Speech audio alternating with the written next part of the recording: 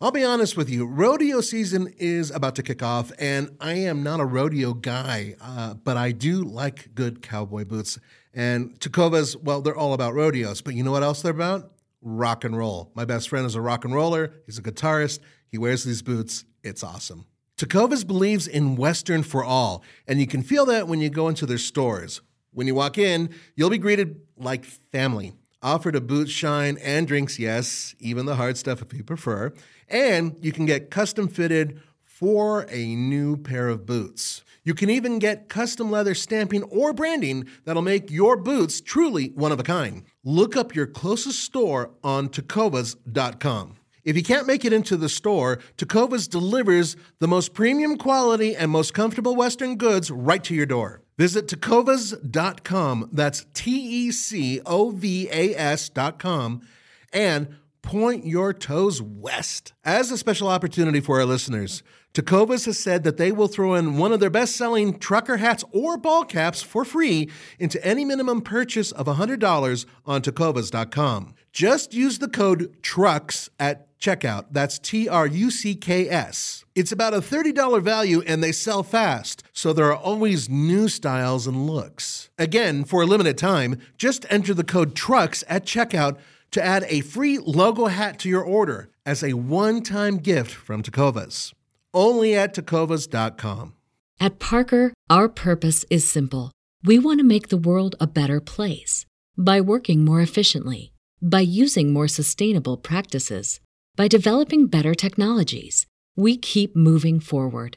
With each new idea, innovation, and partnership, we're one step closer to fulfilling our purpose every single day. To find out more, visit parker.com/purpose. Parker, engineering your success.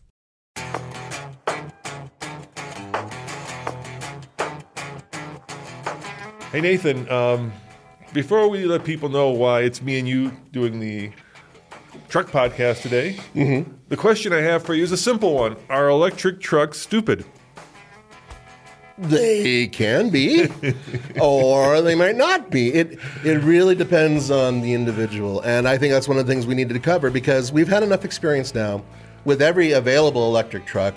Plus, we have a lot of insight with a lot of the trucks that are coming to where I think we can, with some authority, say, okay, if you're this type of person, this will work.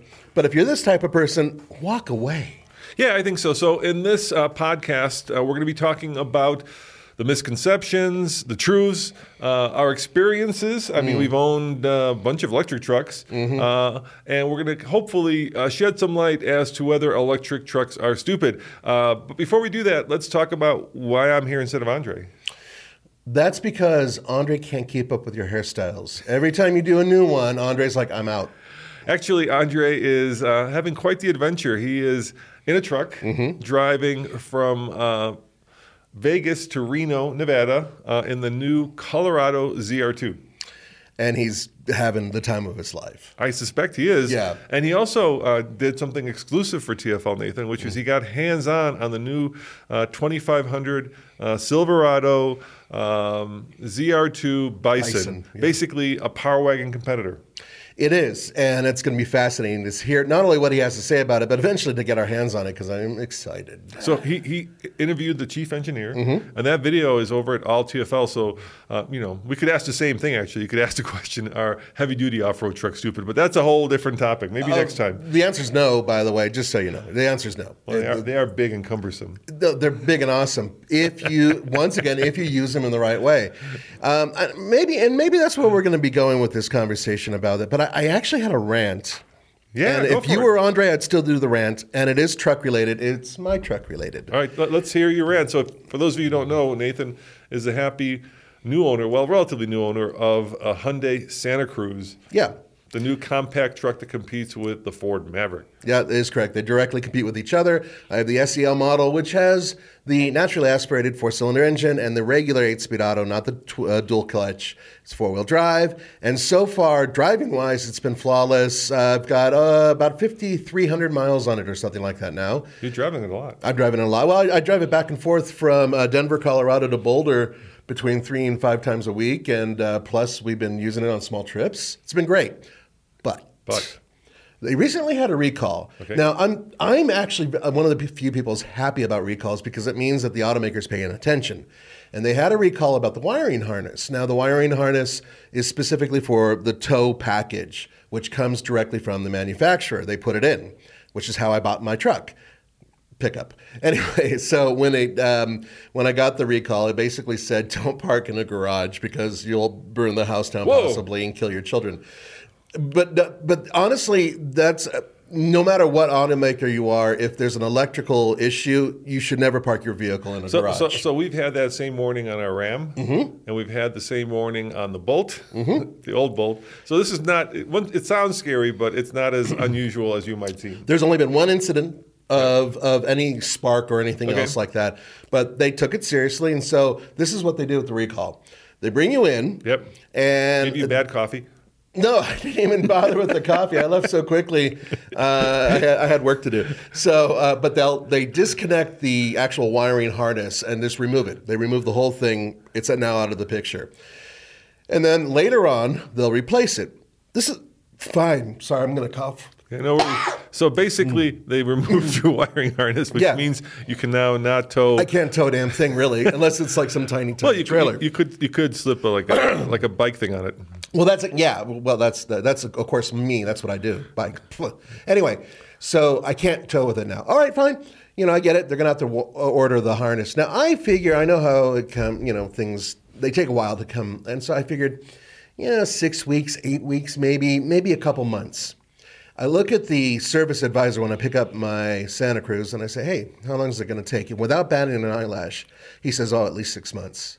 Whoa. For a wiring harness, meaning I can't tow for 6 months? What? And the thing is that there's other aftermarket that work with OEMs that build wiring harnesses that would go right in, and I'm tempted just to go there. The whole purpose of getting this was... Like U-Haul does those. Yeah, U-Haul does them, Cathart, a few others. And the point is that I can't tow until I get it. So for 6 months, and I was planning on towing some small trailers and even doing a couple videos, can't do those now. So... Well, you could put a bike rack in there. I mean... I don't want to put a bike rack in there, Roman. I don't... Bicyclists bother me. Their puny little legs making things go when you can get a two-stroke or even electrically powered, which we'll go back to in a second, by the way. Anyway, that's my rant. I'm a little upset about it. I'm not upset about the recall at all. Totally get that. I got to say, I wouldn't have brought it in if I had known... that they didn't have a replacement harness. I think I would have kept the old one. I actually was thinking that too. And I was about to say, hey, could you give me that thing you pulled out of there, and I'll just shove it right back in. I'm not 100% sure what to do. Do I wait? And 6 months is, by the way, the guy said. You wait. What are you He gonna do? said at least 6 months. Well, I could buy an aftermarket one and put it in there. I could. Yeah. But then would I avoid warranty? I have to look into all of these things, which, by the way, if you guys go through this and you do something like replace a wiring harness, make sure you're not voiding your warranty. So let me so the way this works, let me just kind of I want to make sure people understand. A wiring harness in the traditional sense would be something that is a big loom of wires that controls everything in the vehicle, right? And there's a bunch of those wires going like almost like a spider web to all different parts, right? So that would be the larger wiring harness. So this is the smaller one that just goes to the trailer. So this is just basically the way that most these things work. Are like the way U-Haul would do it is that they would hook up a wire from the taillights, and then it would go into a little. How many pin connector do this have? Mine's a 4, but they have a 7 one as well. So a 4-pin connector, so that when the brake lights turn on, the trailer lights turn on as well. Yeah. Yeah, exactly. It's a couple wires. It's not a big deal. I would say that I've done it at U-Haul probably about 6 times, putting hitches on. Remember my black pickup truck? Right. I had them doing on that. $250, I think it was. And they had it done in about a half an hour to 45 minutes. They just popped it on there. The problem with that in modern vehicles is because modern vehicles now know how much current is going into the light bulb or an LED bulb, and if you start draining it, it'll throw a fault. So the vehicle has to know, or somebody has to tell the vehicle that there is that wire or that wiring harness connected to it. That is correct. Otherwise, it's going to throw a fault, and then it's going to confuse the computer, and you get into all kinds of havoc. Right, which is why when you get one from the factory, they already have a setup inside the vehicle ready to go. basically plug and play, where they can hook up the harness and there's no issues. It doesn't cause any problems with the car, except for apparently a recall with a possible spark. So anyway, I'm at a point right now where I'm thinking minimum 6 months to wait for a part that frankly shouldn't take that long, or do I replace it entirely with something else so I can tow in the near future, which is what I was hoping to do. So stay tuned. The other issue that you might have is that you're kind of rolling the dice when you take it to an aftermarket place. You could get the consummate professional who has been a mechanic all his life, who has done dozens or hundreds of these things, or you could get the stoner. Yeah. Well, but you don't know. Well, yeah. If the stoner's creative, I'm happy. No, and the good news is I've actually installed these on older trucks and whatnot before myself. This is something that I wouldn't mind a professional doing, but that way they're liable if there's anything that really goes wrong. And it's my debate is right now, do I wait for the component to come from the factory, or do I go and just replace it, because I really do need to tow in about 2 months. So, that's my question. But that's my rant, and I apologize for going slightly off topic. But for those of you who have had vehicles recalled, especially trucks, and you've lost a component that you needed for towing or hauling or something, I'm sure you can sympathize. So that's where I am right now, and I'm a little bit of a sad Nathan, because a lot of you guys out there who are like, you should have bought the Maverick. Now you're totally like, oh, see what you did wrong, and it's like, you couldn't have gotten the Maverick. I know I couldn't. How were you going to buy the Maverick? It's really funny because it's just like I have a friend who's still waiting, and it's been almost a year. Exactly. Yeah. Anyway, so let's move on or move back over to the electric pickup. Our electric truck, stupid. Yeah. So first of all, before we deep dive into this topic, let me tell you why I thought this would be a good topic. Okay. And before I tell you why, I have to keep taking steps back. Let's designate the world, and I know this is stereotypical, so for the most part, it's take it with a huge grain of salt. But there are two different types of pickup owners, all right, or truck owners, right? There are the Rivian owners, which I would put in the same basket as Tesla owners, right? These are not traditional truck people. Okay. These are truck curious people. Wow. They're identifying themselves as truck people. They maybe have owned like a mid-sized truck, right? And they want the utility that the Rivian offers with the electricity and the technology that it offers, but they're not the people who are hauling hay for a living. Mm-hmm. Yeah, right? Yeah. I would say they're also kind of maybe in the Jeep world because they like the adventure part of that vehicle, right? It's a much more, I would say, tech. I don't know if savvy is probably not the right word because a lot of people are tech savvy, but they are tech lovers, tech minded, right? Yeah, right. Because electric trucks and electric vehicles in general kind of appeal to your head, whereas gasoline powered vehicles appeal to your heart, right? It's emotion versus intellect in some ways. Yes, and then you talk to the bevy of Tesla owners who are buying Teslas because they love Tesla. So there is something. And like I said, huge grain of salt. Yeah. I hate stereotyping, but in general, I think the people we've met who've owned Rivians are not people coming out of like heavy duty diesel trucks. I would agree with that. Yeah. Right. So I'm going to take these people out of the discussion. Okay. Because I think they know and understand. I'll give you an example of a person who knows and understands like electric trucks because they're from the electric world, like Tom from. What's his YouTube channel? I can't think of his YouTube channel now. Is he the guy who owns it and actually does stuff? He owns both the Lightning. He's a good friend of mine. Owns a Lightning, State of Charge. I think that's his. Is that his channel? I think that's his channel. State of Charge. Tom Alagny. Anyway, he owns both the Lightning and he owns Rivian. And he of course came from the Tesla world, but he comes from kind of that world of technology. A tech guy. Yeah, he's a tech guy. Yeah. Properly is a tech guy. So what I think he has a very comprehensive understanding of what the limitations of electric trucks are. Right, and he's already coming in on he's a fan of electricity, and he's almost a fanboy. So he bought both of them, and he's putting money down in every truck. So I think that's kind of one bucket, and then the other bucket would be our friend Tim. Which Tim? Tim from SUV and Truck Talk. Oh, that guy. Okay, yeah. Tim Esterdahl. Yeah, Tim Esterdahl. So Tim Esterdahl comes from a much more traditional place, right? And for him, electric trucks kind of, I think, and I've been listening to Tim's podcast, a lot of them represent everything that's wrong with electric trucks, right? They don't have enough range. They can't tow. I'm just going to go down the litany of typical complaints, right? They don't charge in the winter. Too expensive. And a lot of these things are valid. So you've got kind of two types of people. But I think if you're trying to sell the trucks we'll be talking about, now we'll talk about the Cybertruck as well. That kind of will, I think, sell more or less to the Toms of the world, right? Let's divide them into that kind of category. Whereas like the Ram that's behind us, I think that's a truck that's more aimed at the Tims of the world. Okay. Does that make sense? How I've kind of broken that down, or am I? Well, I like how you have Tom and Tim. Yeah. Okay. You like the two names. Yeah. So, so if you're a Cybertruck person, then you're a Tom. If you're a Ram Revolution person, no. If you're a diesel guy, you're a Tim. If you're a diesel guy, you're a Tim. Okay, right, fair enough. And he has a diesel right now. Right. So in this podcast, I think we're going to be talking more to the Tims of the world than to the Toms of the world, because I think the Toms understand the limitations. Because they come into this with a kind of an understanding of how the world of electric vehicles works and the limitations and the challenges and of course the advantages. Whereas I think kind of the Tims of the world feel like they're being taken for a ride and are having electric trucks. Another might be our friend David, right? He might be also in that category. I think David is even more so because David is on a farm, on a ranch, right? And he's now driven an electric truck far more than Tim has.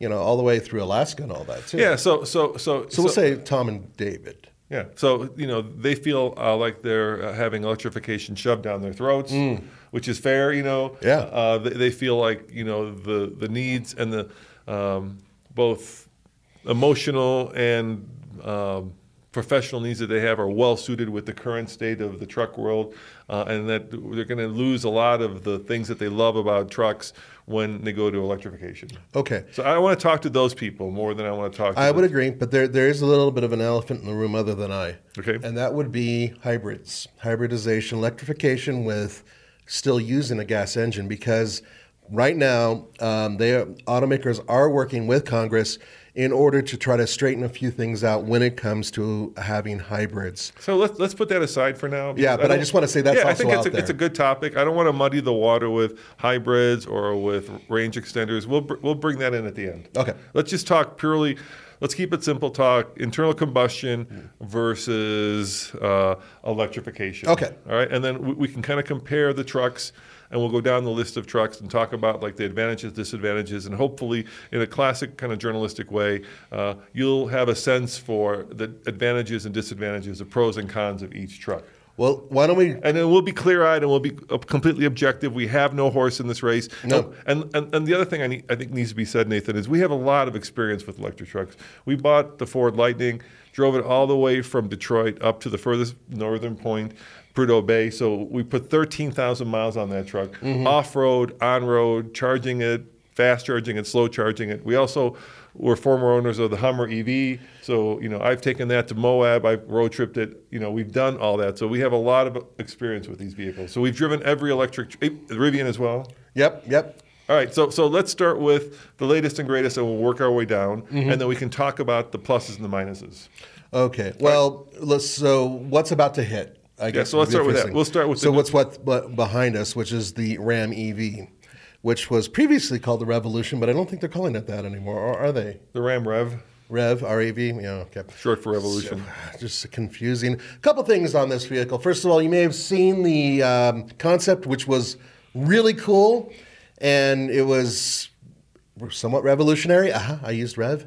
And then we saw the production one, which was essentially a Ram truck with a new front end and really beefy axles, and that's the only way you can tell the difference. Honestly, is the 8 bolts in the hubs and the front end. Otherwise, it looks exactly like any other Ram, similar to what Ford did with the Lightning, where Ford changed the front end and the rear end, but just glancing at it, it looks like an F-150. Yeah, so we actually talked to Ram, and the reason they said that the concept truck was so revolutionary, like mid-gate, pass-through seats, seating for 6. They said that is their future hopes for the REV. It's Blam, blam. Right, that's what they're saying is that's what we're going to see 10, 20, 15 years from now. Yeah, whatever. I know, but it's just like telling somebody that, hey, I got a movie that you guys are going to love. It's fantastic. It's coming out in 10 years, but check it out. It doesn't work that way. But anyway, the point is that they still did build this truck, and they built it with their new architecture, the Stella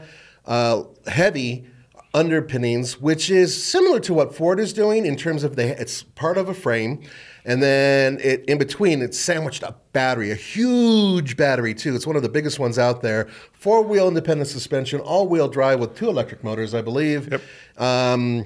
The numbers are astonishing in terms of what they did. So let's talk about that. So Ram is going to be the last of the 3 domestic manufacturers to come out with an electric truck. Yep. Ford, of course, already has a Lightning. The Silverado should be coming any time now. But, Yeah. but they've been, I think they rolled out 2 Hummer EVs this year. So I don't know. I think the consensus among the industry is that GM is having a really hard time getting batteries out the door. Yeah. Not the truck itself, but the batteries. Big surprise there, huh? And so what Ram did was they benchmarked the other 2, kind of the way the Bronco benchmarked the Wrangler, and then they went above it. So, for instance, it's got the biggest, in terms of cubic feet, frunk of the 3 trucks. Yeah. Bigger than the Silverado, bigger than the Lightning. It also has the biggest battery. So we're looking at, I think the Hummer EV was a 205 kilowatt-hour battery. And think for all you kind of Davids of the world, think about kilowatt-hour battery as the size of the fuel tank, right? Yeah, right? basically. Right. So if, let's say, the Ford, which has the extended one has I'm forgetting these numbers, 130 kilowatt-hour battery, that's like having maybe a 26-gallon fuel tank. Okay. Right? That would be in a pickup. But the Ram... But the Ram has like 230 kilowatt-hour battery, which would be like having, what's the biggest fuel tank you can get in a truck? 36 or something like that? Like a 36-gallon fuel 38 tank. maybe? Yeah. So, I mean, within reason. Yeah, so it's got the biggest fuel tank, which means that Ram is saying it'll have a range of 500 miles. Which is insane. Yes. That's really good. And because of the architecture, Ram is also saying that it will tow up to 14,000 pounds. Yes, but you will no longer have that 500-mile range. No, of course not. We'll get into that in a second. Yeah. So, 14, and I forget what the payload is. Payload's really high, too. It's also high. Yeah, it's extremely high. It's almost up there with a 1-ton truck, which might explain the axles, too. So it exceeds the Lightning, and it exceeds the Silverado.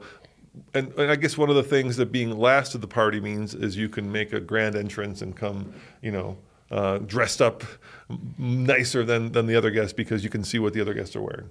Say goodbye to your credit card rewards. Greedy corporate mega stores, led by Walmart and Target, are pushing for a law in Congress to take away your hard-earned cash back and travel points to line their pockets. The Durbin-Marshall credit card bill would enact harmful credit card routing mandates that would end credit card rewards as we know it. If you love your credit card rewards, tell your lawmakers, hands off my rewards. Tell them to oppose the Durbin-Marshall credit card bill.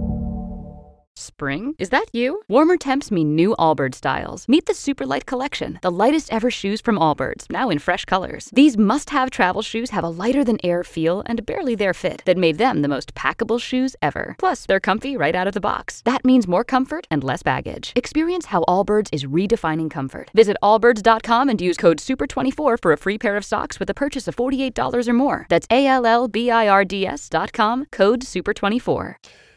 It's going to be interesting because one of the things that Ram is doing is they're essentially taking everything from everybody else's playbook and they're going up a notch. They have already out, we can already assume a couple things. One, they will probably have one of the nicer interiors out there. Even if you're not a Ram fan, you have to admit they really do an excellent job with their interior design.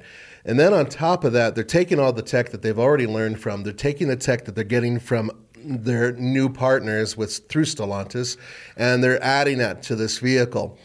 Now, that means that its architecture essentially is the same as the Ford's, but with this extra range and everything else, I can only imagine this truck's going to weigh about 8,500 pounds. Well, we know that the Hummer EV that we had weighed 9,500, and that's one of, you just touched upon it, weight for performance can be a bad thing, right? When you're off-roading or when you're... More often than not, it's bad, yeah. It's bad, but also weight can be a good thing. Think about like a bus and how comfortable that is, right? Because a bus is heavy and it's got an extremely long wheelbase, and so it does really well in terms of giving you a really supple ride. So weight, there are times when weight can be positive, but in general, it's negative, and electric trucks suffer with weight because the biggest weight's negative, and this is an example of semi-trucks. The reason semi-trucks aren't flying off the shelves in electric form is because you're spending so much of its payload in battery weight that then you don't have as much payload when it comes to actually hauling stuff. And the same problem happens with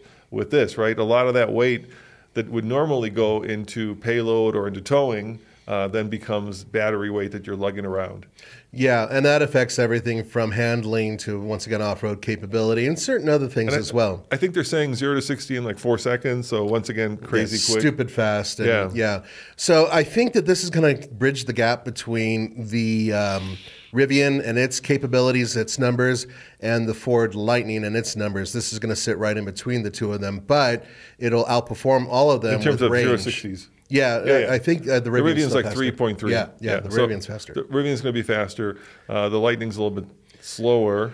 But then there's the Chevrolet. We don't know the number on the Chevrolet. Yeah, that's the thing, is that we don't quite have all those numbers in on the Chevrolet. I have a feeling that they're going to... Well, they have a base model we do know a little bit about, which is it will undercut this vehicle in terms of price. It makes sense.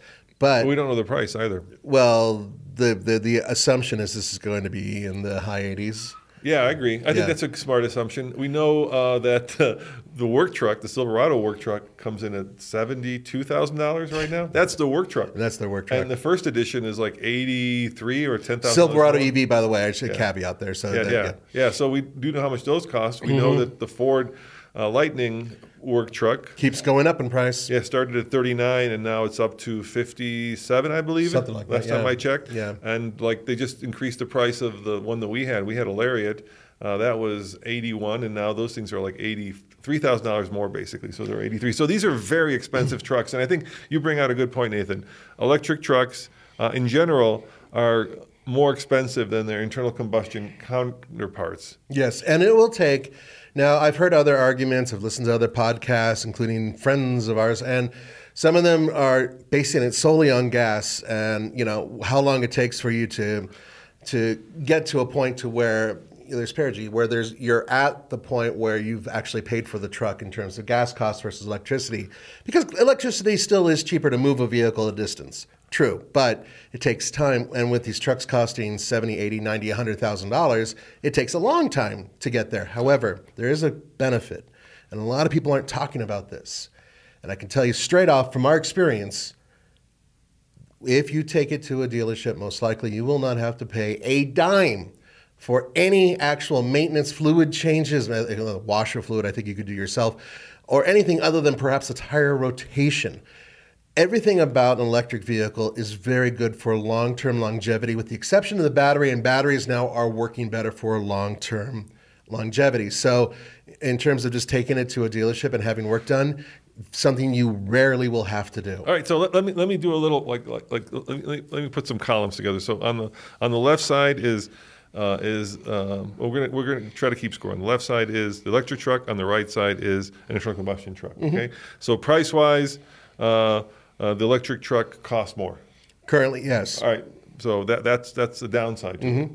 But on the plus side, for the electric truck, it needs very little maintenance. Very little maintenance. Right. So costs more, but less maintenance. So over time, that may become a wash. It depends how long you keep it. But that's of course one of the points. But also that means less downtime if you're using it as a service vehicle of some sort or in a fleet. And then the other thing I want to touch upon, and Tommy and I just did this video, and there's been studies now. Keep in mind, Teslas have been around for over 10 years? Over 10 years now, yeah. And there have been studies, and people think that batteries are like, I've got my phone here. People think that truck batteries and car batteries are like phone batteries, and they're not. So what happens is you end up getting a little bit of degradation right away. So if you did a bar or curve, right, a graph, what you would see is a slow amount of degradation. I'm talking about how much power the battery has and can hold. And quickly that flattens out and it stays relatively flat. So a 10-year-old Tesla may lose and I'm picking Tesla because it's the longest electric charger, 10% of its usability. 10%, Nathan. And people assume, because of what happened with the Leaf, right, which had air-cooled batteries as opposed to climate-controlled batteries, that all batteries are like their phone, in which case after a year they lose 50%, they have to plug them in. And that's not what happens. And also it's not true. It's not true. The Leaf that I owned, which I owned for 3 years, that vehicle only lost, and it was a 2016. And that's the worst of them. And that's the worst of them. That only lost about 5% or 6% of its overall charge capability, and it works just fine. I think that it depends on the environment that the vehicle is in. That is definitely true, because batteries do degrade at different rates and different temperatures.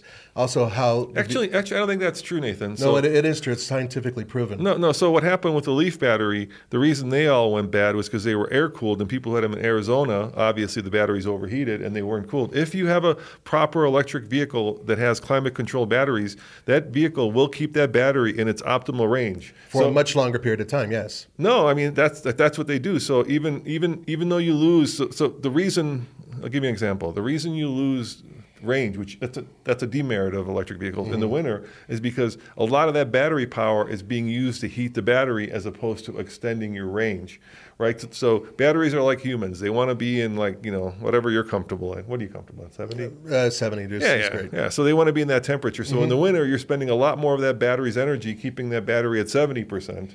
At 70 degrees, as opposed to using it to extend the range of the vehicle. And plus, in the winter, you're also using the heater, right? Yeah. The heated seats. So that's why, for the most part, battery degradation or battery range drops in the winter versus the summer. That is part of it. But it doesn't hurt the battery. No, but long term, there's still loss in batteries. And Ford has acknowledged it, and so has Rivian. But like the study just found out, it was like, at most 10% over 10 years. Yeah, but that still is degradation. And a lot of people out there who are like, hey, I spent $80,000 on a truck, and now it only goes 220 miles instead of 260 miles. That is a valid issue. I agree. To be fair, but to be fair, let me play the devil's advocate here. We buy a lot of classic cars. A lot of those ponies have left the building. Oh well, and that's that. But that barely even counts. But if I have a vehicle, if I have a truck or a car that I've had for 10 years or more, most likely, if it's internal combustion, if I maintained it correctly, most likely it's going to have about the same output as it did when it was new, or maybe just slightly under. Whereas, if I have a new electric vehicle that I kept for 10 years, then I've lost 10% or possibly even a little bit more, depending on how I treated that battery. And that does matter. And I think that a lot of people would find that as an issue, especially people who want to own a truck for the life of the truck for 20 years or whatever. So you bring up another good point. We're talking about two different things, right? So battery loses range, but internal combustion engines don't lose range because the gas tank doesn't shrink, obviously, but they lose horsepower. They can lose horsepower. Well, everyone I've bought has lost horsepower. Yeah, no, and these are old ones. Okay, that's what I'm saying. Old ones, yes, of course. Yeah. But over 10 years, most vehicles pretty much hold on to it, unless they're poorly built. Which does happen. And you brought another good point, and that's how you use a battery, right? So obviously, this is a whole thing that people. There's a whole new language that comes when it comes to electric vehicles, right? So first and foremost, like in a gas car, you fill up your gas tank all the way. There's no problem. In an electric vehicle, you usually only charge it up to about 90% if you're not road tripping. And that's to maintain the battery. The other thing you don't want to do is like publicly DC fast charge it. That also degrades the battery. And that's the thing that a lot of people are going to be ticked about, because it's like I can go and shove tons of gas into my vehicle, drive it, then do it again. It's not going to hurt the car. If I do that exact same thing electrically and go to 100% every time I'm charging, then that's not such a good thing for the battery. And Ford said that with the F-150 Lightning, that it's best to keep it charged at a maximum of around 80-85%. And a lot of you guys are like, well, wait a minute. That means that my average range drops. Instead of 240 miles, let's say, suddenly it's 200 miles. What the hell's going on? And I agree with you. That is a real issue. But that may be changing in the near future. Remember, battery architecture, which we're going to get to in a second because it's part of the whole political anger thing there. Battery architecture is changing, and there are new batteries, a whole new generation of batteries that are coming out very soon, and you're going to see those in vehicles, and they should not only last longer, but they should be able to maintain a higher charge without degradation. or without major degradation. I think you bring up some excellent points. So let's talk about some other things that electric vehicles are good at. And this I've noticed this because I've been talking to a lot of women recently, and I was not aware of this being kind of a stupid guy, but a lot of women hate going to the gas station, and my wife is one of those. Mine is too. Yeah, and with an electric vehicle, you never have to go to a gas station. No, you can use your home as a gas station, and that is a huge plus. Exactly right. Yeah, I think people discount that. I think they just completely glance over that. And like I said, for a lot of women, going to a gas station means taking their life into their own hands, and I can see that at night. You're in some strange part of the city because you're commuting from work that you normally wouldn't stop at, and now you're stuck, having to. And sure, the same thing can happen if you have to go to like a fast charger. But for the most part, if you're using your truck or your car as a commuter, you just plug it in at home, and unless you're driving 150 miles one way, you're never going to have to actually see a gas station unless you're road tripping. A charger, I'm sorry.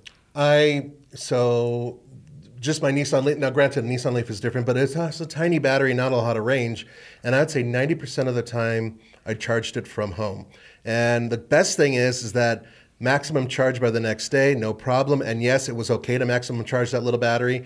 And I only used 110 most of the time. Rarely would I use level 2. A lot of people do that.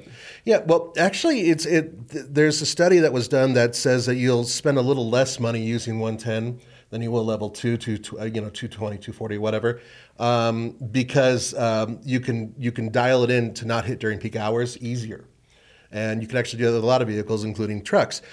The thing is, and this is really important, we're coming down to really the crux of the conversation. Are you commuting with the truck?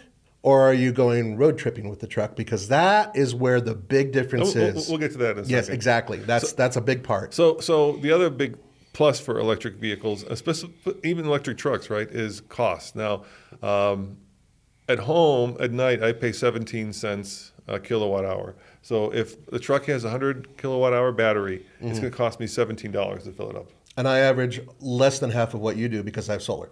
Yeah. So unless you're DC fast charging all the time, and right now I think Electrify America is at 43 cents a kilowatt hour, and I want to say really expensive. Tesla's at 46, but even at 43 cents a kilowatt hour, 100 kilowatt hours is going to cost you $43, which depending on the price of gas is usually still cheaper to get the same amount of range that you would get in a gas vehicle. Yeah, no, we did a road trip, if you go over to our EV channel and our car channel, or alltfl.com, where we drove cross-country, and we were hitting chargers along the way. And we did average out at the end of that road trip what it would cost. And it was still, even though we were hitting at, bad hours and everything else, and we were paying the max for charging, I'd say we probably saved a couple $100 going cross-country using just electricity. Now, another kind of demerit for the electric truck and all electric vehicles is something that I think a lot of people also get confused by, especially let's call them the traditional truck drivers of the world, and that is when you go to a gas station, you put in your nozzle and it fills up in a minute, right? Well, no, not a minute. I mean, 2 minutes.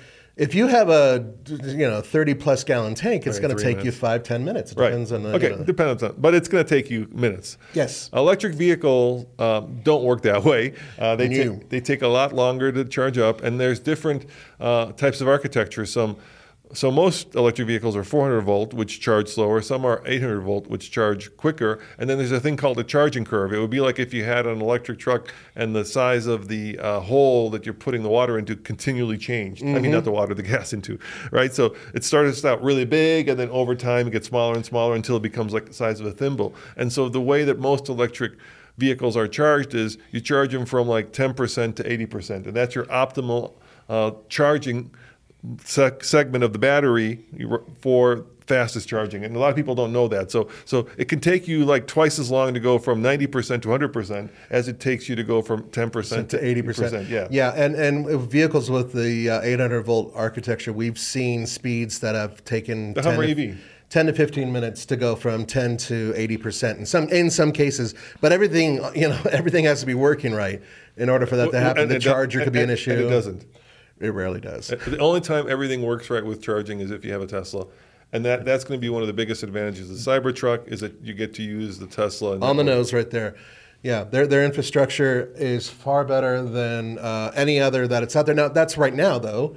And, hey, you have to start from somewhere and work your way up to it. But we've been seeing that there have been massive financial contributions going to Electrify America and other ones, and they are building up their networks fast. But let's be honest, it's still a hot it's still mess. nowhere near. It's a hot mess. If you're using non-Teslas, in other words, everything else out there, you're using level 3 DC fast charging, CCS, then it's a hot mess, right? Half the time you show up to the station and it's not working. The other half the time it doesn't initiate the charge. It's very frustrating. It should, and I've been begging Electrify America and all the other ones. We shouldn't just pick on them. No, because it's other ones too. It's everybody. And it's simple, guys. Make it as simple as going to a gas pump, putting your credit card in, and having it say, yes, let's go. So, I don't care about a network. I just want the damn thing to work real simple with me tapping my card, and boom, I can go. So let me explain the difference. We just bought a Tesla Model 3, and I was up in the high country last week, and I had to charge it.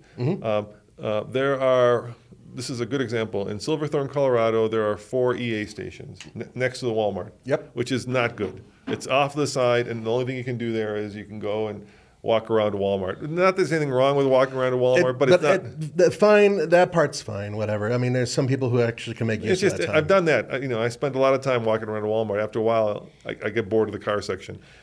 All right. Okay. The Tesla chargers, I want to say there are at least 12 of them, and they're next to a Starbucks, and they're next to the outlet malls. Right? So you can go to Starbucks, get some coffee, and sit in the coffee shop, or you can go and go shopping at the outlet mall. Plus, with the EA station, there's a thing called plug and go, right? Which Tesla does. So basically, you pull up to the Tesla, you plug it in, the car knows that it's hooked up, it initiates the charge, it tells you on the app how fast you're charging. Right. And my car, I brought it in the morning, and it had been sitting out all night, so it was very cold. So when I plugged it in, I was only getting 70 kilowatts, and the app actually told me it'll go up, and it did, as soon as the battery warms up. With EA, you're lucky for it to initialize. You have to have a separate app, right? You have to have a credit card installed in that app, and most of the time it does work, but as is with most things in life, the times you really need it to work, something goes wrong. There are times where you're going up and you can draw, if you really, and you don't know 300 kilowatts, but no, it's only letting you do 50. And then Tesla opened up another set of chargers that's just down the road from there. So I think now there are 24. So 4 Electrify America stations. I believe it's 4, might be more. I think it's 4, and 24 Tesla stations, better location. And if you if you're kind of scratching your head, thinking to yourself, it's still a lot easier just to pull up to a gas pump. The answer is yes, it is. It is. It is, especially if you're towing. We'll get to that in a second. Yeah, but just quickly backtracking, that's why we mentioned using your house as your station to fuel. And that is one of the huge differences between a majority of people. Sure, I'm sure someone who lives on a farm might have a gas there, but for the most part, most people who are commuting can use their house, fuel their vehicle or charge their vehicle, and be done with it. And best part is if you have alternative electricity, I have solar, I can actually use that power. And it is kind of gratifying that I'm not spending very much in order to charge an electric car. Now, actually, a phone is a very good example, something I wanted to show you guys. See this? Cell phone. You'll have them. You know what's in them? Basically the same type of architecture of battery that you have inside of a majority of the electric cars that are out there. And yes, they went through the same process to be mined. There's cobalt, stuff like that that's needed. And I know that we've received a lot of emails and a lot of comments about people saying building a lithium battery is an unethical thing. And I don't want to go into the politics of it, but I want to tell you guys straight out a couple things.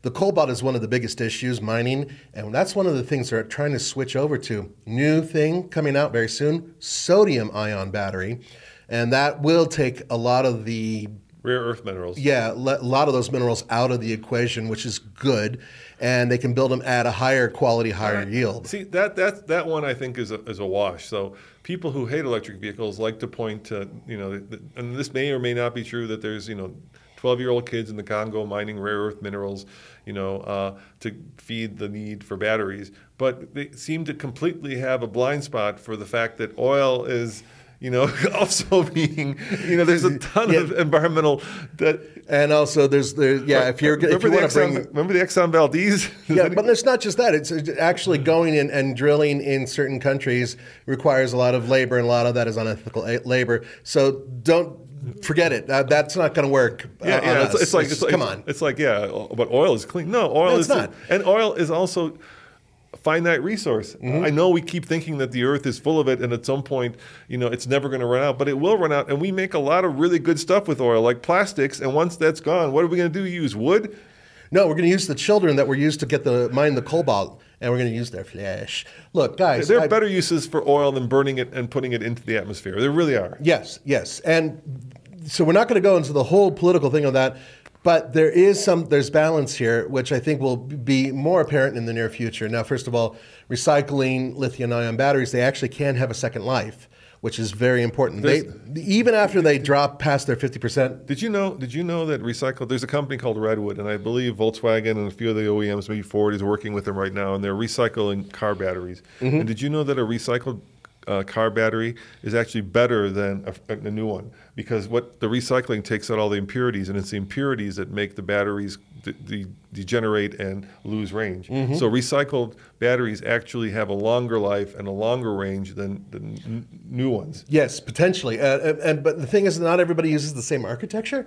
And once people start adopting more of the same one across the board, that will be huge. But they're also used in power grids and offshore power grids, and they're used in a variety of other things. A Tesla battery still has a lot of power, so you can use it for a power wall at your house if you wanted to. But people don't understand that there is a concerted effort to actually recycle these batteries, and they're not just because they're valuable. They're very valuable, and they're not just going into the landfill.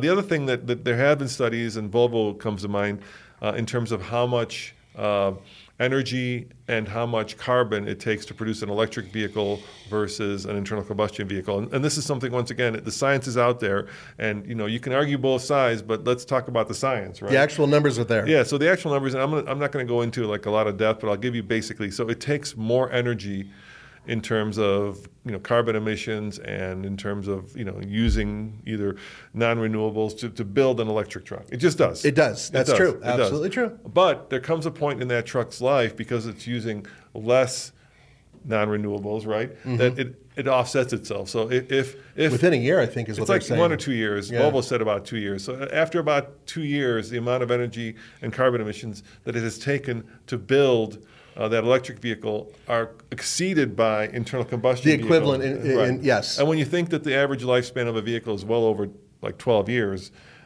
electric vehicles are better for energy consumption. I'm going to say the environment, because they use less energy and produce less carbon than internal combustion engines. So yes, the first 2 years you're going to use more because it takes more to manufacture it. And that's just the facts, right? Yeah, and look, we've been reviewing them and going to every source we can find, because a lot of you guys are out there screaming and yelling on one side or the other, saying either they're super, super clean or they're super, super dirty. Well, guess what? There's something in between, and this is the truth. So the bottom line is that, at least for those who are looking for immediate satisfaction, no, your electric truck or your electric car is not as clean as the equivalent gas car or gas truck. However, within X amount of years, 2 years, 1 year, I thought I heard 1 year with some vehicles, then you are at a point to where you're suddenly even, and then boom, boom, boom, the one that's spewing the fumes just keeps on going. And that's part of the deal as well. All right, well, let's talk about of course, the big elephant in the room. And before we get to that, to me, the vehicle that has the least use case for electrification is a motorcycle, right? And the reason I don't like electric motorcycles is because electric motorcycles already are fuel efficient. They already have, gas motorcycles are already fuel efficient. They don't use a lot of gas.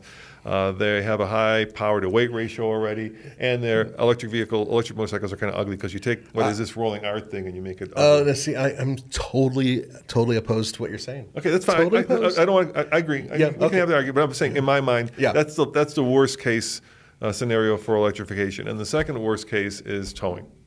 Yeah. Okay. Now let's get to it with trucks. You have seen our videos, and we've had some really popular videos out there where we've taken a gas truck and was it diesel? Yeah, it was a diesel truck versus an electric truck towing identical trailers next to each other and behind each other on the highway, going exactly the same route with the same exact temperature, everything we could do possible to Same keep trailer. Yes, to keep everything even. And the diesel truck completely outperformed the electric vehicle. And in two significant ways. Not only in range, the other problem with electric truck towing is that you're using the full battery. Remember how I said you're better off if you're road tripping to go from like 20% to 80%? When you're towing, you're going to use that whole battery, which means you're going to have to fill up all the way to the top or close to it, and you're going to spend a lot of time charging. So not only do you get much worse range, but you get a lot longer charge times. You do indeed. And there's a very important thing to remember here, and one thing we haven't talked about yet, heat management.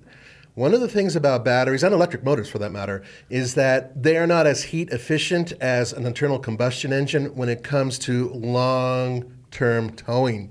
So you're forcing that battery to suck up as much juice as it can and then to expend that juice immediately in order to tow. That means that the truck is managing that heat as well, meaning that you can derate yourself towing. That has happened to some people trying long-distance towing with electric vehicles. That's something you have to keep in mind.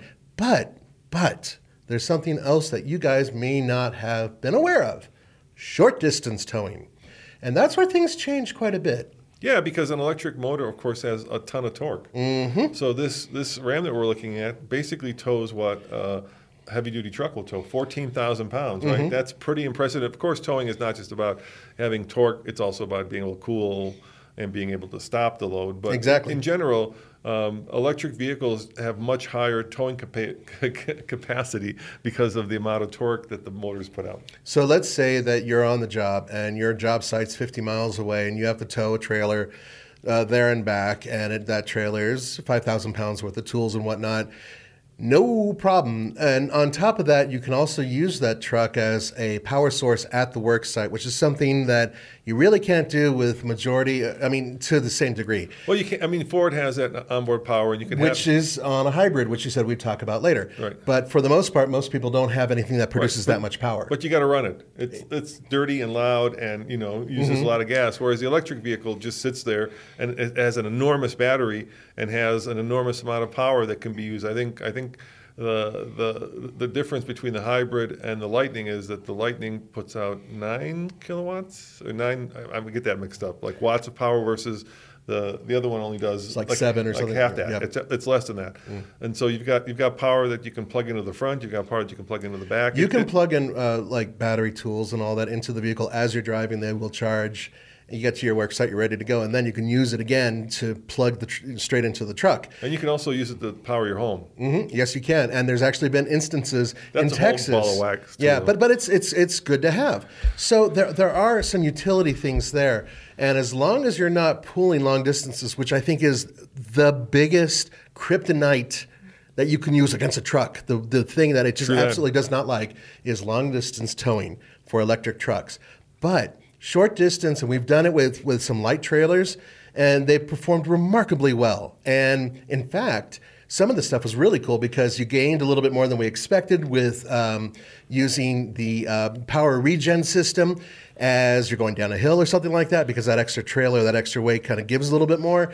So we've learned some fascinating things about it, and as such, for light towing over short distances, those electric trucks are pretty good. Yeah, so if you're a landscaper, that's a really good one. Or let's say even a plumber and you need a truck around town, all that is great. If you're going down the interstate, your life is going to be miserable, because not only are you going to have, in general, this is very much in general, but we can kind of paint with a broad brushstroke here, Nathan. Let's say if this Ram gets 500 miles, and I bet you the one that will get 500 miles of range is going to be probably a 2-wheel drive, right? It's not going to be the all-wheel drive. I would imagine so, but, but we don't know yet. The rear-wheel drive, right? With not a lot of bells and whistles, because it's not going to be. They're going to make it as light as possible. So let's say that battery is, like I said, 230 kilowatts, I think, kilowatt hours. Then you're probably going to be looking at a realistic range of anywhere between towing, depending on how much you're towing, 250 to 300 miles of range if it's warm and it's not cold. If it's cold, you're probably going to be looking at maybe 200 miles of range. That with a heavy depends load. on the heavy load, though, Yeah. if it's a heavy Which load. is not a lot. No. Once again, that's the biggest, I think that is the biggest hurdle that has to be overcome by truck builders in the future is how can we stretch the distance on towing? And there have been a couple things that have recently come up from companies including Airstream, believe it or not. Powering the trailer. Yes. Yeah. Why not? I know. Why not? Why not? Why not drop a 50 kilowatt hour battery inside of a Airstream trailer, power the rear wheels, and have it so when you're pulling it, you're essentially pulling just a couple 100 pounds as far as the truck is concerned, and that will extend your range significantly. You still have drag and some other issues to worry about, but the point is that that's not impossible to do. And in Europe, working with Audi and some other companies, there are a couple of European companies that have already built and started producing some of these trailers, smaller ones, that have their own power and can actually work as a power station if you want them to as well. There are pluses and minuses to that. And as we progress into the future, you're going to see more and more of these solutions coming out with trucks trying to make their range a little bit more manageable for towing. Now, there's another thing that we need to touch upon here, Nathan, and that's another misconception, right? Because you don't notice it in a gas vehicle. It happens as well, but it's very noticeable in an electric truck. So aerodynamics. I can't. There was a Hoovie video recently where he got rid of his Lightning Pro because he wasn't like getting the range that he was expecting to get towing. It was a classic Ford, right? And I noticed him driving down the highway, and he was driving at because he showed his speedometer at like 75 miles an hour or 80 miles an hour. It was fast, right? And electric trucks, because of the current crop, have not been designed like we said, right? This Ram is basically the current Ram that they electrified. Yeah, with the new nose. Right. So is the Lightning. These are not aerodynamic vehicles, and there's an exponential amount of energy that gets used the faster you go. So the difference between towing at 55 miles an hour and 75 miles an hour is immense. I can't explain to you how much range you lose by pushing that vehicle into the wind. And the same thing happens with gas vehicles, but because it takes only 2 minutes to refill, you don't notice it. Same thing happens. I would say that, but with electrics, you really notice it because you see your range like precipitously dropping very quickly, and you feel like, hey, the speed limit's 75 in Utah, it's 80, and so you're bombing along at 80, towing a heavy trailer. You're going to kill your range. Like instantly. And in the winter, you've just like 100 miles of range. Right. So and that's a problem. It's a problem, and it's not just towing. It's even just driving down the highway. Yeah. We noticed that driving cross country in an electric car, that when we maintained the speed limit or we were just under the speed limit, our range was significantly more than when we were bouncing a little bit over it. It made a huge difference. And that's one of the games you're going to have to play going long distance. Long distance itself is an issue with electric vehicles. Now, there's plenty of people, including us, who have driven cross country. And for the most part, if you're a Tesla owner, really not that hard to do. I mean, easy. You'll stop more often than you will in a gas vehicle. And we're going to hopefully prove that one of these days. But the point is that it's relatively easy by comparison. You do it, and if you're going to CCS and you're going to plug in along the way like we did, it's harder. And it takes a lot of planning, a lot of logistical planning, and it's a pain in the neck. Now, it should get easier. So that's another thing that like Tesla does really well, right? When you're cross-country tripping, you just put in your destination, and the Tesla figures out the optimal route and the optimal charge time. So the way most people drive gas vehicles is you drive it till it's almost empty, pull over, fill up at the gas station. Because there's one on every corner. And then keep going, do the same thing, right? With electric vehicles, that's not the optimal way to cross country. You may drive for 2 hours, get the battery to 40%, then top off to 70%, maybe do a quick 10-minute stop in a Tesla, and then go another 100 miles and do it again, right? And it calculates that for you. Unfortunately, non-Teslas don't do that. There's a better route planner, and they try to do it, but they don't. Because, for instance, Tesla knows how many superchargers are open, how many are being occupied, so it can plan accordingly, and it knows exactly because they're using crowdsourced data, so it knows when you're crossing. That's real time. Yeah, it knows when you're crossing, let's say, from Cheyenne to Salt Lake City, how much energy that car is going to lose because people have driven that hundreds of thousands of times now. So Right. whereas none of that is incorporated into like the Ram or the Ford, and so you're kind of out on your own. And so what ends up happening is you end up spending a lot of time trying to find chargers and being really stressed and anxious about getting to the charger. True. And to the charger is another point. So even with Tesla, when you need a charge, you have to go off the highway and then you have to find the charger. And they rarely are they right off the highway. So when you're looking at your range for long distance traveling, suddenly you have to add to that, be it CCS or Tesla, because you suddenly have to drive around and usually into some store or some area or a chic Starbucks or whatever, fill up your vehicle. Dude, that Starbucks is like quarter mile off of I-70. Yeah. It's not far. It's far enough. It's right by the gas station. How long does it take to drive a quarter mile in traffic? It's next to the gas station. That's one particular charger. I'm saying no. I disagree. No. Tesla. We've owned 5 Teslas. I've cross countryed them. Tesla chargers are. I'll give you an example. Most Tesla chargers are right next to the highway. They built them out first. They put them right next to highways. For instance, the Electrify America charger in Grand Junction, where I drove a lot, right, is 8 miles off the highway at the Sam's Club. Yeah, agreed. And it's a pain. Right, but the Tesla is right there on the highway. Teslas are on the highway. My brother and his Tesla experience in California, which is one That's of the a most... whole other story. But to be fair, Yeah. you know, he has to go off the highway. He has to drive over to a mall, and it takes him about 10 minutes each direction in order to get to a charger, and that's unusual. for Tesla. But it's not the only time that's happened. There's other times.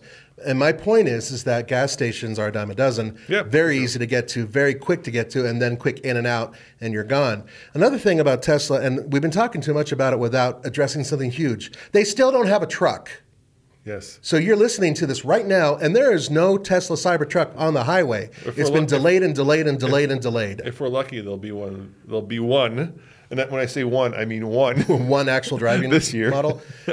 And maybe they'll go into production at the beginning of the first quarter of next year. And every announcement they make, we take with a grain of salt. Of course, we produce it. If you go to tfltruck.com or all TFL, you're going to see every bit of latest news on the Cybertruck. But frankly, it's been put off so many times that I really don't want to even talk about it because it doesn't exist yet. Yeah, I mean, we've been kind of praising Tesla, but you know, if you want to post a child for a company where promises have not been kept, many important promises have not been Indeed. kept. And the Cybertruck just being one of them. I can name another one, the Roadster. Yeah. You know, an inexpensive entry level. Yeah, the Model 2, whatever they're going to call it. Yeah, whatever they're going to call it. The semi-truck, you know. Well, the semi-truck came out and it just keeps breaking. It came out, but like 2 years after they said it would. Yeah. So backtracking, talking about other companies that are doing high-tech trucks that aren't the big three, then you would talk about Rivian. And Rivian has kept their promise essentially, and their truck is a very good example of what a modern electric truck can be. It's not perfect, but it certainly does a lot of things quite well. Yeah. So we have to touch upon one last thing before we wrap this up, and that is off-road. Yes, and that's one of my biggest issues with electric trucks. You can't go off-road? You can do some off-roading, but they weigh too much to really off-road. It depends. The Hummer EV was very heavy, and on a steep hill, instead of going up the hill, it would dig a hole, actually 4 holes. Yeah, and it crushed boulders, and I was worried about certain bridges it crossed. It's just too bloody heavy. And also, in the Hummer's case, it's a little too wide, as far as I'm concerned, to be effective off-road. But even smaller vehicles like we just mentioned the Rivian. The Rivian's actually a decent off-road. It has some pretty good off-road chops, but it still is an electric vehicle going off-road, meaning that it's heavy. And then we still haven't answered. It's also quiet. It is very quiet, which is cool, but we haven't. I know a lot of you guys have asked in the past, and we haven't been able to fully answer it. How safe are they off-road? Because that battery is basically at the belly of the vehicle, and if it gets hit by something that's significant, will it explode? The chances are no. That is a heavily armored section of every electric vehicle out there. They know that the belly is susceptible to things, and if you're going off-road, they build them up to be even stronger. So that's a plus point for the electric off-roader, right? In general, and we just did a video where we went underneath the new GMC and showed it what it looks like underneath. There's all kinds of things hanging down, and there's all kinds of plates that are, there to protect the diff, the gas tank, the engine, right? Mm-hmm. Electric vehicles in general are just flat because of aerodynamics, big one piece of steel underneath. So there's not a lot to get hung up on. And like with the Hummer EV, that's a chunky piece of steel. It's exactly, and that was my point. They're aware of the fact that those batteries can be a bit of an issue if they are pierced, but because they put some serious armor underneath these things, I would imagine that for the most part you're pretty safe. However, once again, you are talking about a lot of extra weight. Fortunately, it is sitting pretty low, so you're not talking about having a tippy vehicle. But then the other side of it, of course, is just when you're articulating and going through things, how much weight is being shoved on those tires. Well, I think the biggest issue is you can't really plug it into a tree, right? There's a lot of places off-road that if you go far enough, at least in America, you won't be able to recharge. And there's a range issue. Mm-hmm. And obviously Rivian is building out its charger network at trailheads, and Jeep has said the same thing. Yeah, but I haven't seen much progress in any of those. Yeah, it's going to take some time to ramp those up. There's also a whole new batch of hydrogen-powered portable electric sites that will be able to go anywhere in the world. They basically run off their own energy. The only thing that they put out is some water, and you could technically put them really at any trailhead you wanted to, or in the middle of a trail, and just truck them out of there when you're done, and they should be able to power several vehicles using that type of system. And instead of putting a hydrogen in the car, you put it in the power plant, and in many cases, that can be very effective. So that could be a future tech worth looking at.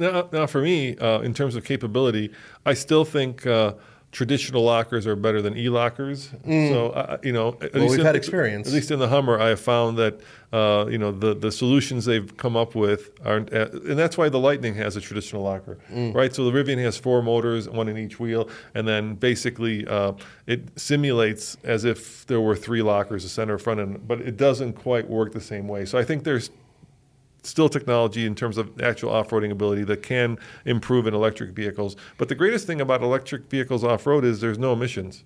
I can't tell you how... And massive torque right off. Massive torque, yeah. I can't tell you how much it sucks when you're at a campsite and somebody pulls up in a diesel, an old diesel especially, and it's just sitting there idling while you're trying to enjoy the babbling brook. Okay, I'm usually listening to heavy metal, so I'm not carrying... You're the guy in the diesel listening I'm the guy in the diesel listening to that music. Listening to Ozzy. Yeah, the hell with that. The Boneyard. I don't want to hear babbling. I'm married. I don't need babbling when I'm in nature. But there is something else. We did one thing before we wrap up also, which we promised to talk about briefly, just briefly. So our electric truck's stupid, dude. No, that wasn't what we're not going to wrap quite yet. We'll get there. One second. One final thing is some of you guys were probably commenting, hey, what about plug-in hybrid vehicles? What about range extenders? Range extenders. They don't exist. Those don't exist, but we do have the Ford F-150 that does have a battery, and it is actually a pretty damn good truck. Andre owned one for a year. He loved it. It was a very effective, very utilitarian vehicle. But you can't go on electric on that or the Toyota. No, I think in parking lots it'll shut off the gas engine if you're driving like at 2 miles per hour for a little bit, but that's it. But those are just basically... But no plug-in hybrids actually yet, and no range extenders. Not for those, but Jeep has already proven that you can do it with a Wrangler and the 4xe, and they're very effective, and it's one of their best sellers because it works. It's not perfect, but it works. And I think that type of system, once they have had a little bit more time with it, you're going to see it. I wouldn't say it's going to go through every vehicle out there, but you're going to see it grow and grow and grow. And that, I think, might be the future, So you bring up another good point, and I was doing some thinking about this, and this is me speculating. Why is there no range extender, right? The big tease about the Ram Rev, was that it's going to come with a range extender, right? And so what I mean by range extender is kind of like the way a locomotive works. So you have a battery, a big battery, not a small battery, a big battery that powers the vehicle, and then at a certain point, there's a motor... an engine, a motor. It has a motor. There's an engine that kicks in and then works as a generator to basically power the battery, which then turns the wheels, which then moves the truck, right? And the question is, why does that not exist? And I think I may have an answer to that. Please. So, as you know, we bought a BMW i3 with a Rex, a range extender, right? Yeah. And the way that one works, it had a small battery, and then there was to this day, I don't know why BMW used the Kymco 600, I think it was 660cc engine, right? So you would drive it on the battery, and then when the battery was depleted, the little Kimco would kick on and it would Power the battery. Charge the battery. So unbeknownst to me, and stupidly, Tommy and I decided to drive it up to the mountains. So we got 50 miles of range, translates from driving it from here to Georgetown. Okay. And then you know what happens at Georgetown, right? Oh, yeah. It gets really steep. Very steep. Very steep. So we ran out of juice. The range extender kicks in, and guess how fast we were going up I-70? 35? 25. 25, okay. And then we decided to go over Loveland Pass, which gets even steeper. And guess how fast we were going up Loveland Pass? 15. Yep, exactly, Yeah. 16 miles an hour. So I'm thinking the reason for there being no range extender is that the amount of horsepower you need to generate enough power to charge that battery so you can tow would be a Pentastar. Maybe. Right? That's why I think. Then you're really, and you're not going to do it with a little tiny, like some small little generator. You're going to need a Pentastar. And at that point, you want to talk about heavy, right? Then you've got a full-on Pentastar, big old large V6, battery. and a large battery. Now you're talking about a truck that weighs, what, 10,000 pounds? Maybe. So that is true, but that's also old tech. We're talking about an it is i3, old, yeah. which is about 8-year-old tech now. It is old tech, yeah. And the good news is that there's been a lot of movement on that front, and they're now talking about dual-stage power converters that essentially are taking what you're doing with your electric truck as you're driving it, and then the system intelligent, like your phone, basically, it thinks about it and goes, okay, he's using this much.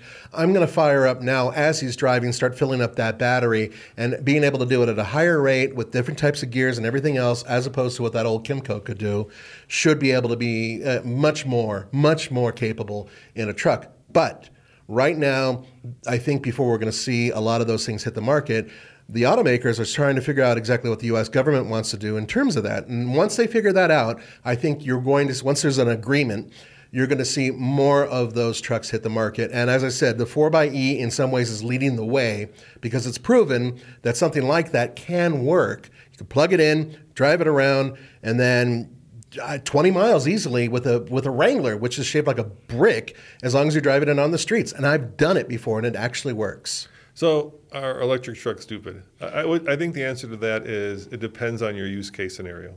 If you're trying to replace an electric truck, if you're trying to place a heavy duty, Super Duty with an electric truck, you're probably going to not be happy. Yeah, there's no problem. You won't be happy. Yeah, but if you're trying to replace a mid-size or a full-size truck, and your expectations are that you're going to be driving it around town either for your own personal use or for work, I think it's a much better solution than an internal combustion engine. I would agree. I've seen a case study where there was a vineyard and some companies that worked within that vineyard, that supplied it with parts and everything else. They all used electric vehicles or electrified veyicles, and they saved a ton of money over the course of 1 year, and with maintenance and gas and everything else. And then on top of that, they all seem to fall in love with this thing because it's just such an easy plug, play, and go. But if you love the sound of a V8 and you want to just, make the ground tremble with your power, you're not going to do it in an electric vehicle. And you're going to have to embrace that one way or the other because you can't get both. Yeah, I mean, once again, it's like, do you listen to your heart or do you listen to your head? Right. I mean, but because one is more logical than the other. And I think that in the future, right now, it's not being shoved down your throat, and it's not going to be shoved down your throat anytime soon. Remember that. I mean, I know you're hearing certain dates and times and everything else, but nothing's concrete yet. So you could still go out and buy your gas trucks and everything's cool. California. California, but that's a whole different. But there's still wiggle room for trucks and all, and that they're working on that right now. So the bottom line here is that I would agree. Gas trucks have never been as efficient as they are now. They're remarkably efficient, even really powerful ones, and they put out very few toxins by comparison.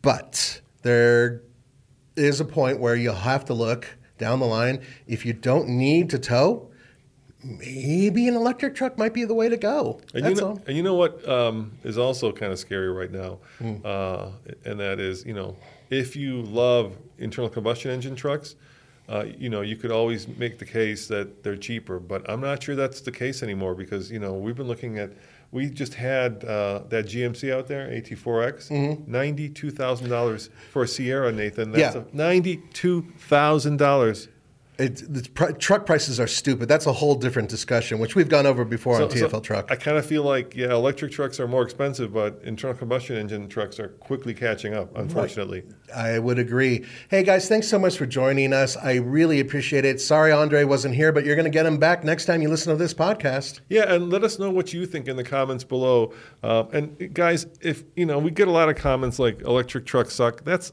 fine. If you want to say that, that's great, but it's not adding to the discussion.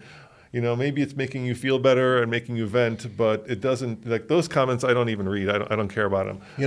I appreciate the thoughtful comments. I do too. And right now, bear in mind, we are trying to be as open as possible because we love gas trucks and we love electric trucks. Dude, we own a Raptor R. Yeah. I mean, come on. We had a TRX that we love. But the bottom line is that we're trying to research the product. So even though a lot of you guys are like, well, you're doing nothing but electric trucks. No, we're doing whatever's new and we're going to review it. So we're also still doing gas trucks. And yes, we're doing diesels too. And I want to thank you guys for the thoughtful comments. Thank you. And corrections too, because, we're learning just like you are. And so I'm sure some of the stuff that, that we have said, there's people out there who are smarter than we are. Yeah. And know that we've made mistakes. So if you want to add those there, we'll love to read them and learn from you as well. Thank you so much for your support, guys. We'll see you next time. Ciao. Bye.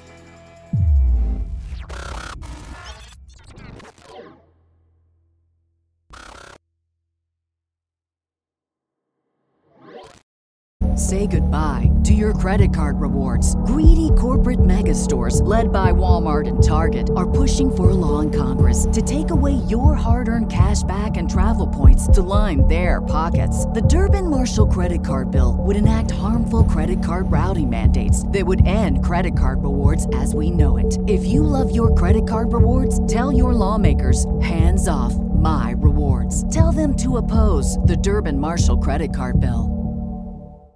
When everyone's on the same page, getting things done at work is easy. No matter what you do or what industry you're in, how you communicate is key. Everything you type is equally important to collaboration, and Grammarly can help. Think of it as your AI writing partner, empowering you to communicate effectively and efficiently, so you can make a bigger impact in the workplace. 96% of Grammarly users say it helps them craft more impactful writing. And as the gold standard of responsible AI, Grammarly is your secure AI writing partner that allows your team to make their point and move faster. By understanding your writing and context, Grammarly provides relevant, personalized suggestions. And with tone suggestions, you can navigate even the most difficult work conversations. You can also save time from spending hours editing drafts to just seconds with one click. Sign up and download Grammarly for free at Grammarly.com/podcast. That's GRAMMARLY.com/podcast. Easier said, done.